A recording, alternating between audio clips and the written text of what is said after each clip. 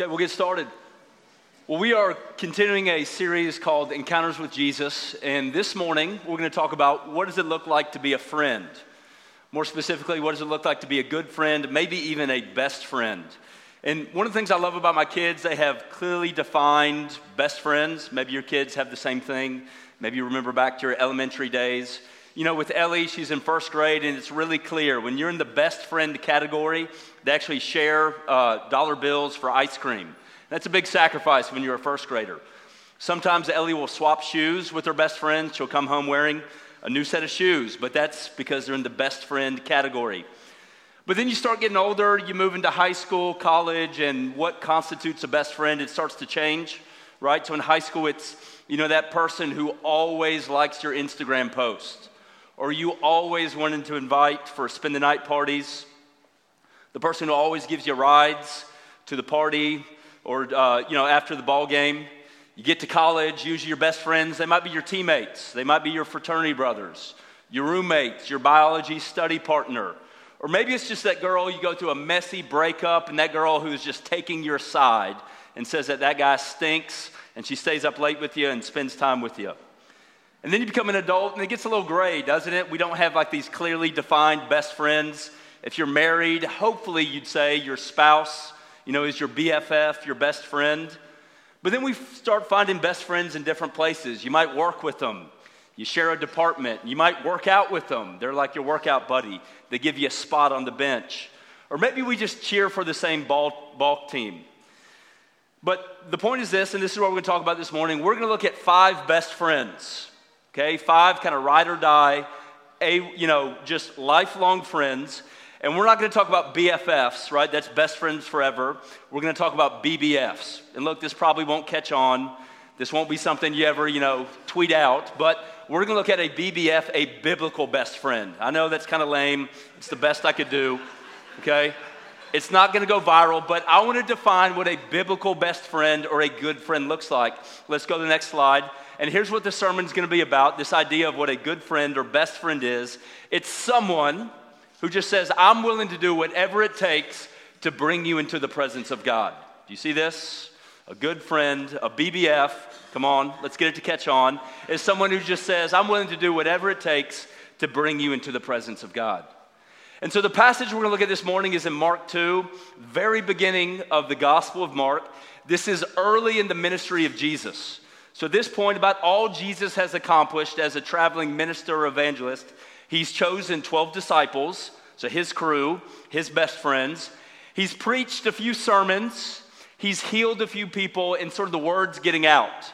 His stock is on the rise. He's becoming a little more popular. Here's what I would liken it to. It's almost like when the small town guy, has their first number 1 hit or finally gets played on the radio. They're getting some notoriety. They're getting some popularity. And then usually they say, I'm going to do a homecoming tour. And that's what we find Jesus doing. He gets a little bit of celebrity status, and he says, I'm coming home. I'm going back to my hometown. And this is where the story picks up. So read with me in Mark 2, and we're going to talk about what it looks like to be a good friend. It says this, and when Jesus returned to Capernaum after some days, it was reported that he was at home. And many were gathered together so that there was no more room, not even at the door. And when he was preaching the word to them, and they came, bringing to him a paralytic, carried by 4 men. And when they could not get near him because of the crowd, they removed the roof above him. And when they had made an opening, they let down the bed on which the paralytic lay. And when Jesus saw their faith, he said to the paralytic, he said, Son, your sins are forgiven. Now some of the scribes were sitting there, questioning in their hearts, why does this man speak like that? He is blaspheming. Who can forgive sins but God alone? And immediately, Jesus, perceiving in his spirit that they thus questioned within themselves, said to them, why do you question these things in your hearts? Which is easier, to say to the paralytic, your sins are forgiven, or to say, rise, take up your bed and walk? But that you may know that the Son of Man has the authority to forgive on earth, to forgive sins. He said to the paralytic, I say to you, rise, pick up your bed and go home. And he arose immediately. He picked up his bed and went out before them all, so that they were amazed and glorified God, saying, "We never saw anything like this." Okay, so we're going to talk about what it looks like to be a good friend, but before we do, you got to understand how homes were built in the ancient Near East. Let's go to the next slide. So back in the ancient Near East, you basically had one big room. Anybody into the open floor plan?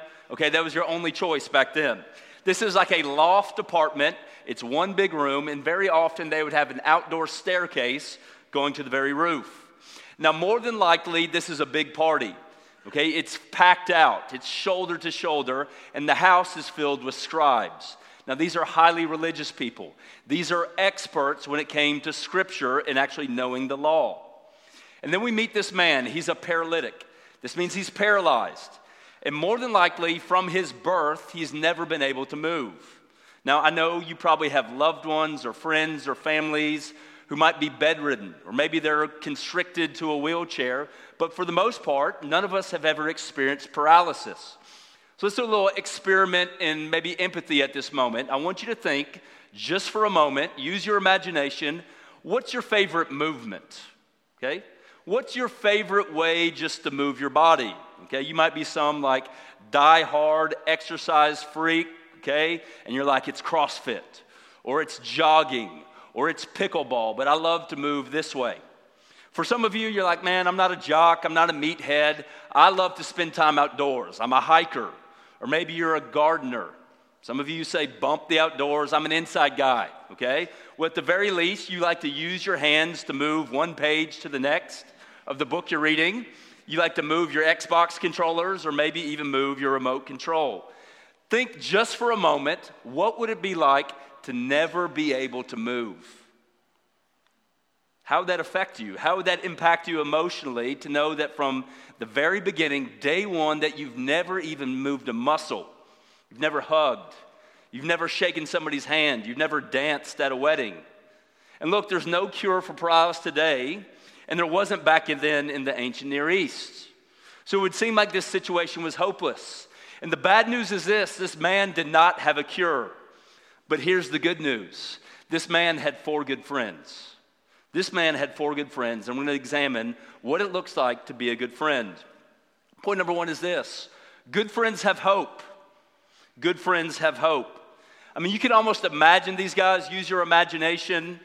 They're sitting in their bachelor pad at a table. They're having a conversation, and they're saying, maybe, just maybe, if we can get our boy in the same room as Jesus, what? A miracle would happen. Something amazing could occur. Okay, I'm the benefit of a conversation like this. Lee and I are about to celebrate 10 years of marriage. Okay, did you know this? That we were actually set up by a couple right here in the church, Dan and Allie Moffitt. And at some point, they actually said, hey, you know, Ben's all right, Leah's amazing, but maybe if we got them in the same room, okay, something miraculous would happen. Leah would look his way, okay? 10 years later, we got 2 kids. Appreciate it, Dan and Allie.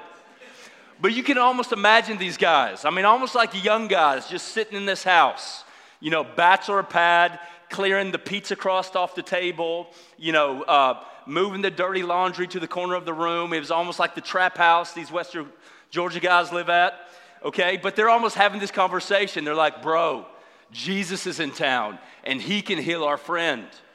And one guy says, man, this is our only chance. We got to do whatever it takes to get our boy named near Jesus. Another guy pounds his fist on the table and he says, let's do it. Let's come up with a plan. And so they start thinking, well, what are we going to need? We got to get a stretcher. And then we got to figure out where Jesus is, where this home is. And then we're going to have to walk across the town, knock on that door, boom, we'll be face to face with Jesus, and the miracle is going to happen. So here's my question for the church. Here's my question for KCP. Do you have hope? Do you actually believe deep down in your heart of hearts that Jesus can heal blank? Maybe that person, that family member, that roommate, that coworker, that neighbor. Do you actually believe deep down, do you have hope that Jesus can perform a miracle? Now here's what you got to remember. At this point, these 4 friends, all they've heard are stories of Christ's sermons. They heard rumors that he'd perform miracles. But you and I, guess what? We live on this side of the cross and the resurrection. How much greater and deeper and stronger should our hope be in the very power of Jesus? So good friends have hope. But second, we see this, good friends take risk. They take a risk.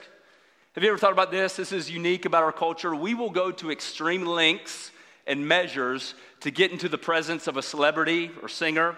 Anybody identify with that?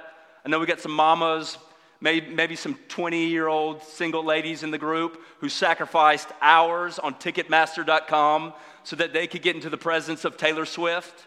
Anybody? Okay, you don't have to raise hands on that one. Okay, I'll give you a couple more examples. We'll go to the next slide.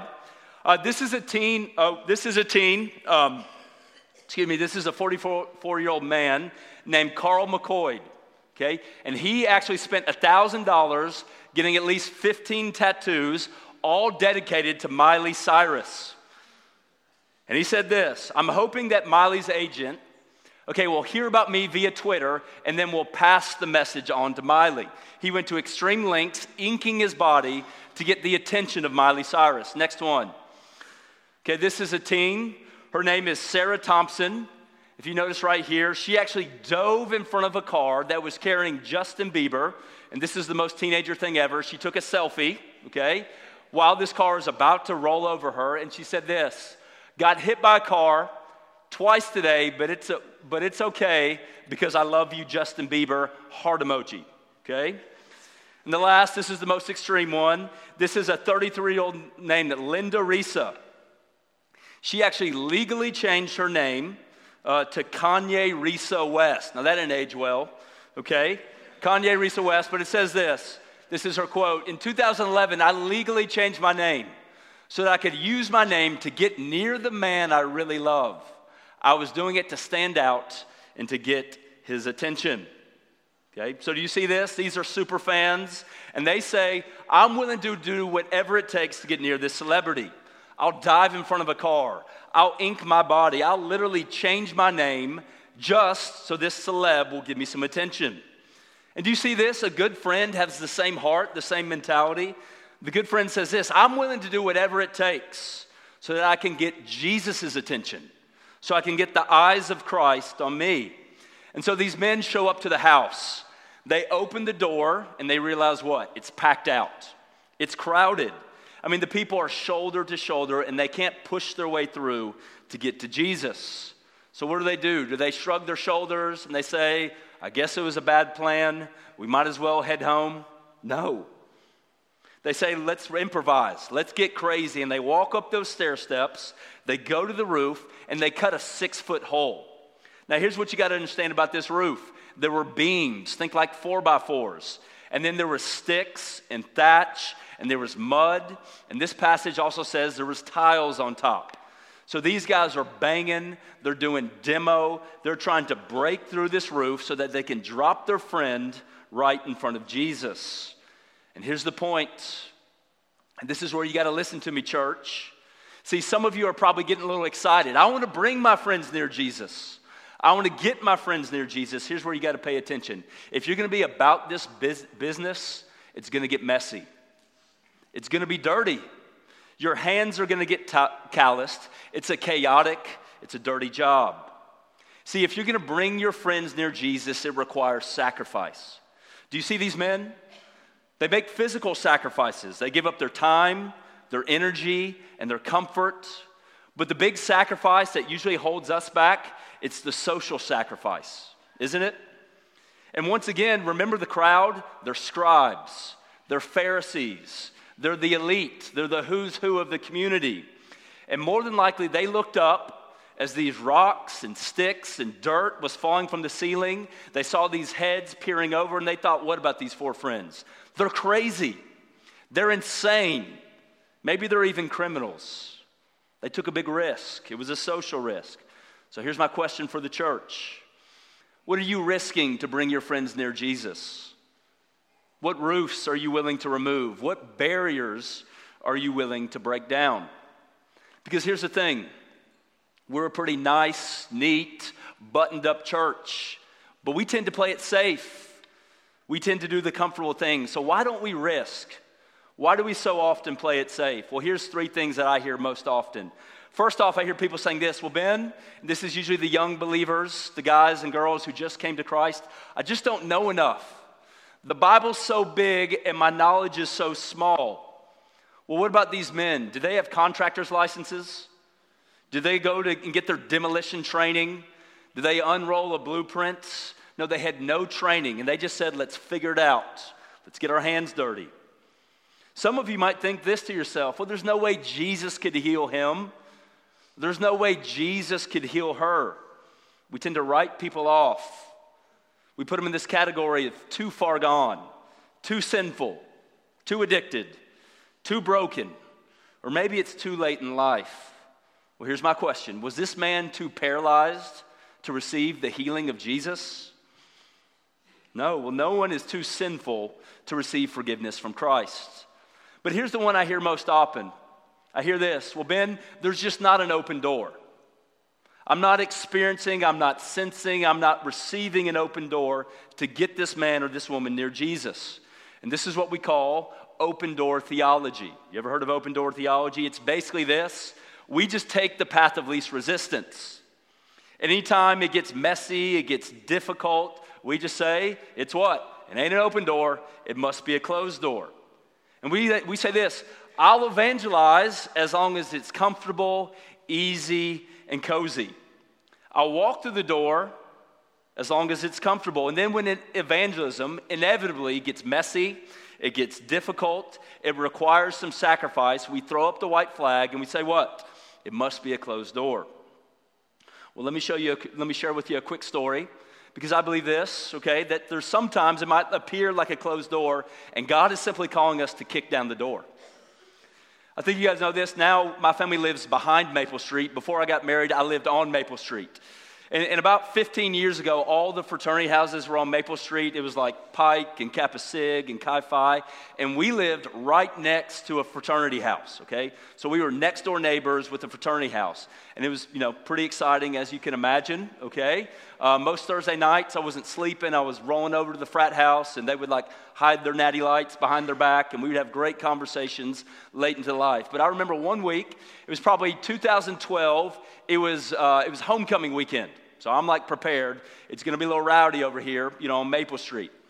And so on Thursday night, they are having this banging party, and it's 4 a.m. And I've got my noise machine turned up. I've, taken the melatonin, and I still can't sleep. It's 4 in the morning. I look out my window. I kid you not. There's one guy from the fraternity doing the Cupid shuffle all by himself on the back porch. So I get out of bed in my boxers. I just walk right by him, and I unplug the stereo and go back to bed, okay? So next night rolls around. I'm I'm not going to make that mistake. I'm going to go spend the night with some friends. I'm going to let them have their fun. So it's homecoming week. You got alumni coming back, reliving the glory days at the old frat house.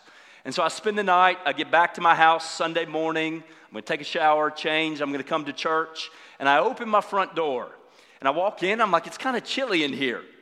And there's a draft coming through, and I look to where my back door used to be, okay? And there's this gaping hole. I'm what in the world is going on? And the door's not open, the door is on the floor. And on top of the floor is a 300-pound, passed out graduate of this fraternity. And I'm what in the world is going on?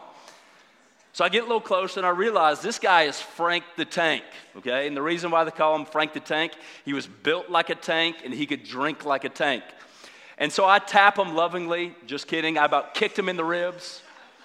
And I'm Frank, what in the world is going on? And after a few minutes, he rubs his eyes and he looks at me and he mutters under his breath, he goes, I thought this was the frat house, okay? So as we start piecing it together, what I quickly realize is late one night, he thought he was knocking on his frat house door, and the guys were playing a joke on him.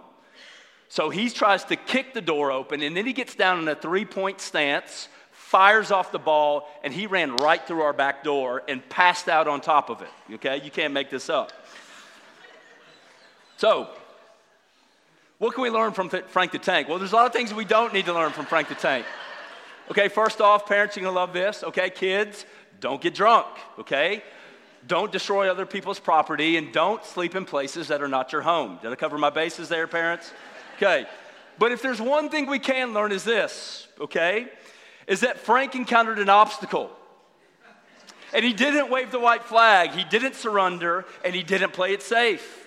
He improvised. He said, I'm going to do whatever it takes to get back in my home, to get back in my frat house. And we should have the same mentality.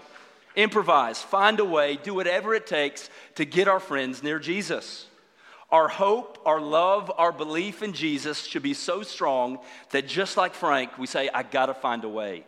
I got to find a way. So here's our last point. Okay, a good friend has hope. A good friend is willing to take a risk, maybe even kick a door down. And most importantly, a good friend gets big rewards. You get big rewards, sometimes even more than you expected. See, this is the climax of the story right here. This man is lowered down right in front of Jesus. They're a couple inches across from each other. They're face to face, eyeball to eyeball. Jesus opens a mouth and he looks at a man who's never walked, and the first thing he says is what? He says, "Son, your sins are forgiven." Now that seems a little strange knowing the context, right? And if you were one of the four friends, you might be thinking to yourself, I'm a little confused. Why aren't you dealing with this paralysis? Why are you dealing with this sin? And this is very instructive. And the order is critical. It's crucial. Because all throughout Scripture, Jesus is referred to as the great physician, meaning he is an expertly trained spiritual doctor. And he is trained to deal with the greatest need. Now think about this story. This was a headline story just a couple weeks ago. There was a football player for the Buffalo Bills named Damar Hamlin. And Damar Hamlin went into cardiac arrest. He got hit up high. He went into cardiac arrest during an NFL football game. Literally, his heart stopped beating. And if you saw, the highlights, the clips of this, medics and team trainers and the team docs rushed out to the field. Now think just for a moment, what if as he was falling back and in order to brace his fall, Damar Hamlin actually broke his little finger. He broke his pinky. And the team doc gets out there, he checks his pulse, he realizes that this player, his heart isn't beating, but before he addresses the heart, starts administering CPR or breaking out the paddles, he starts working on the pinky. He resets the bone, he measures it, he tapes it up, and he puts it in a splint. Now, if you were watching that, what would you scream? What would you yell out without any medical training?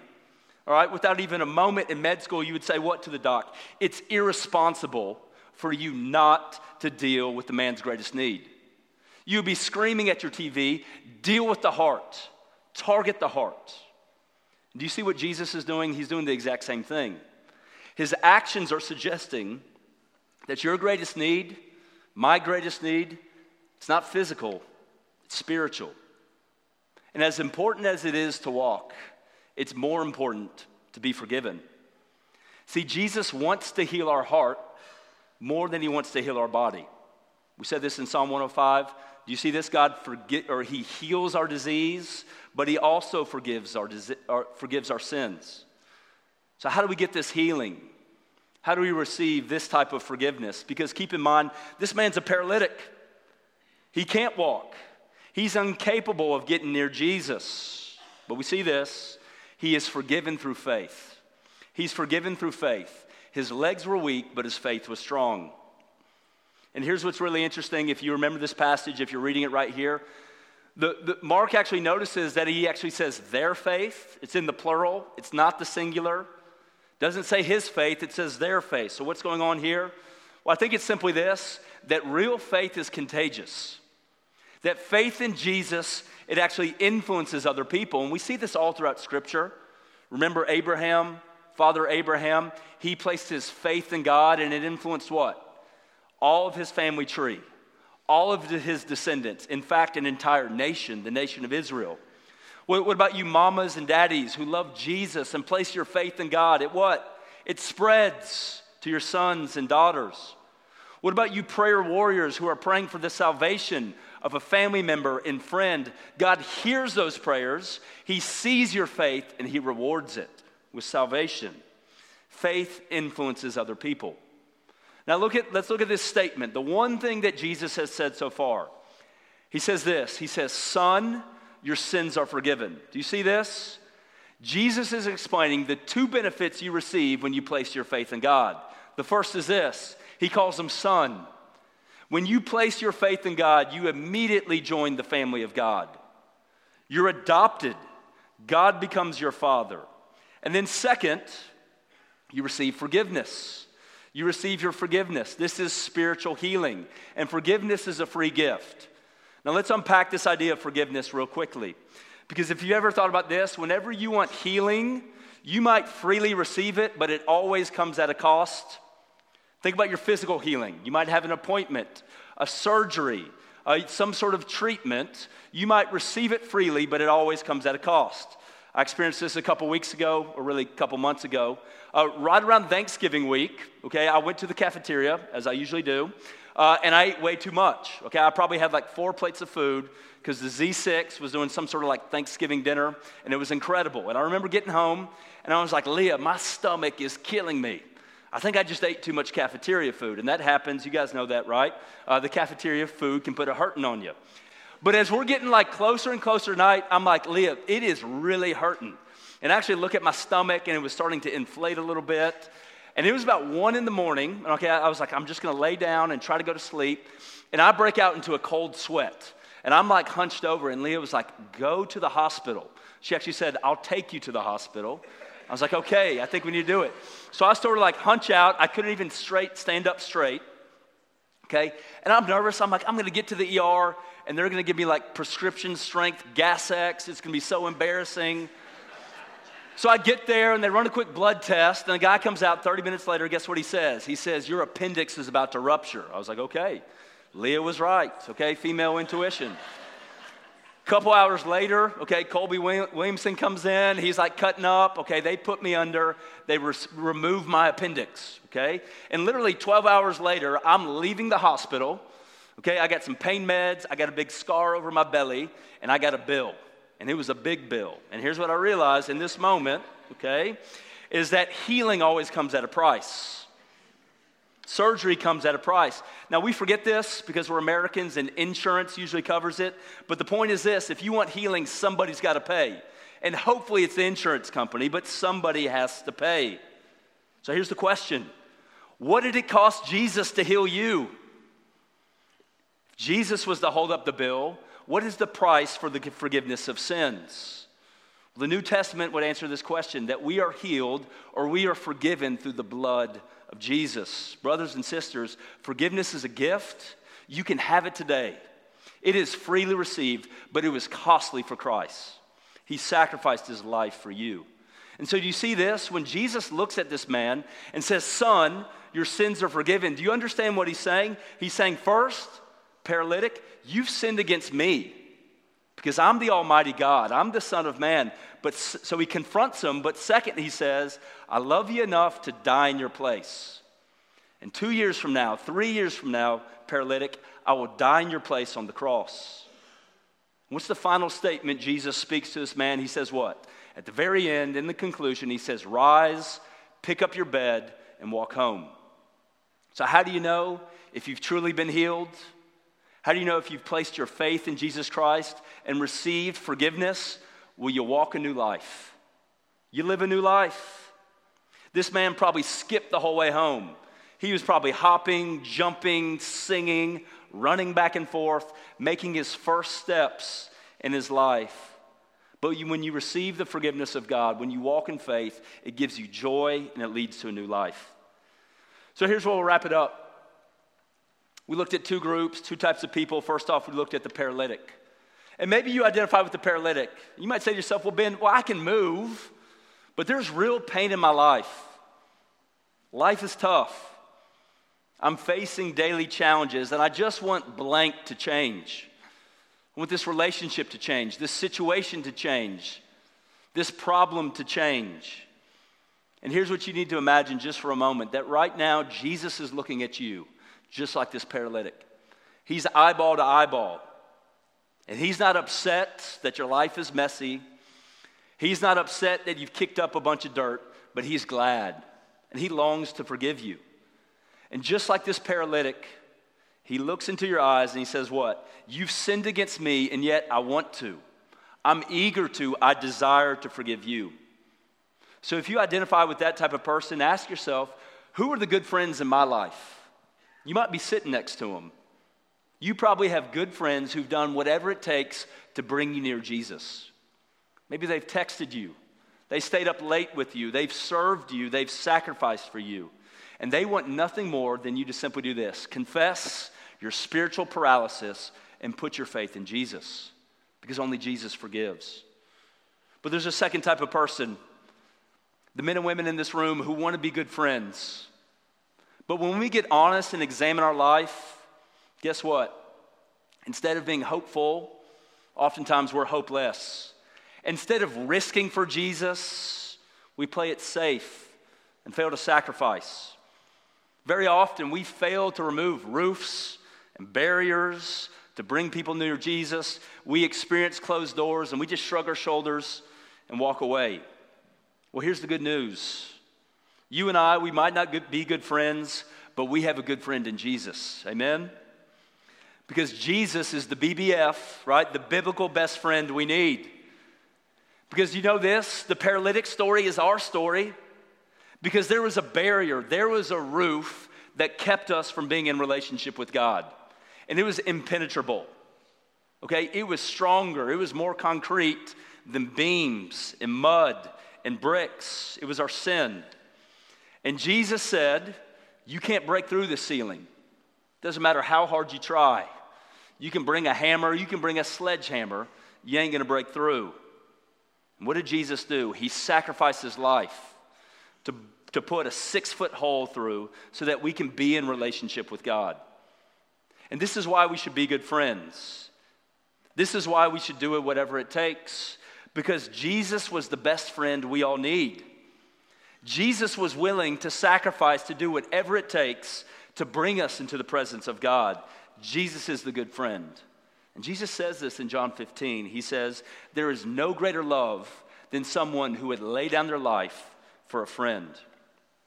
So King's Chapel, isn't this what we want? Don't we want to be a group, a community of men and women who are known for being good friends? I mean, can you imagine what would happen in our city? Can you dream what would happen in our community if when people pointed to this church, they said, that's a church that is filled with good friends? This would be a city that's filled with awe and wonder. So here's my encouragement to a church that plays it safe, that sometimes doesn't risk. Let's not settle for the mundane. Jesus wants the miraculous. May our city say, we have never seen anything like this. So here's what this means for our church. It's time to risk. It's time to get a little messy. It's time for our hands to get dirty. It's time for us to be good friends. Why? Because Jesus was our good friend. Jesus was willing to do whatever it takes to bring us near God. So my question for you is this, okay? Who's your one? Who are you going after? Who are you saying, whatever it takes, I'll remove roofs, I'll break through barriers, I'll get my hands dirty to bring this one into the presence of God. Let me pray, and then we'll go to the table.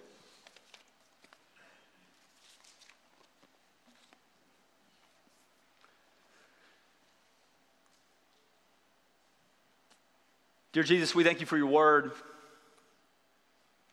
Lord, I pray for the men and women in this room who realize I need healing, I need forgiveness. Lord, maybe for the first time we would recognize that you offer this gift freely. You not only want to heal our bodies, you want to heal our hearts. So Lord, we just ask for healing maybe for the first time. Lord, I pray for this church also that we would be known as good friends, that we wouldn't play it safe, that we wouldn't do the easy thing, we wouldn't take the path of least resistance, that our hope, our belief, our love for you as our ultimate good friend would compel us to risk socially and risk physically and break through ceilings and kick through doors and do whatever it takes to bring people near Jesus. God, we thank you for your table. We thank you that you are the good friend, that you sacrificed to bring us near to God. We bless your name, amen.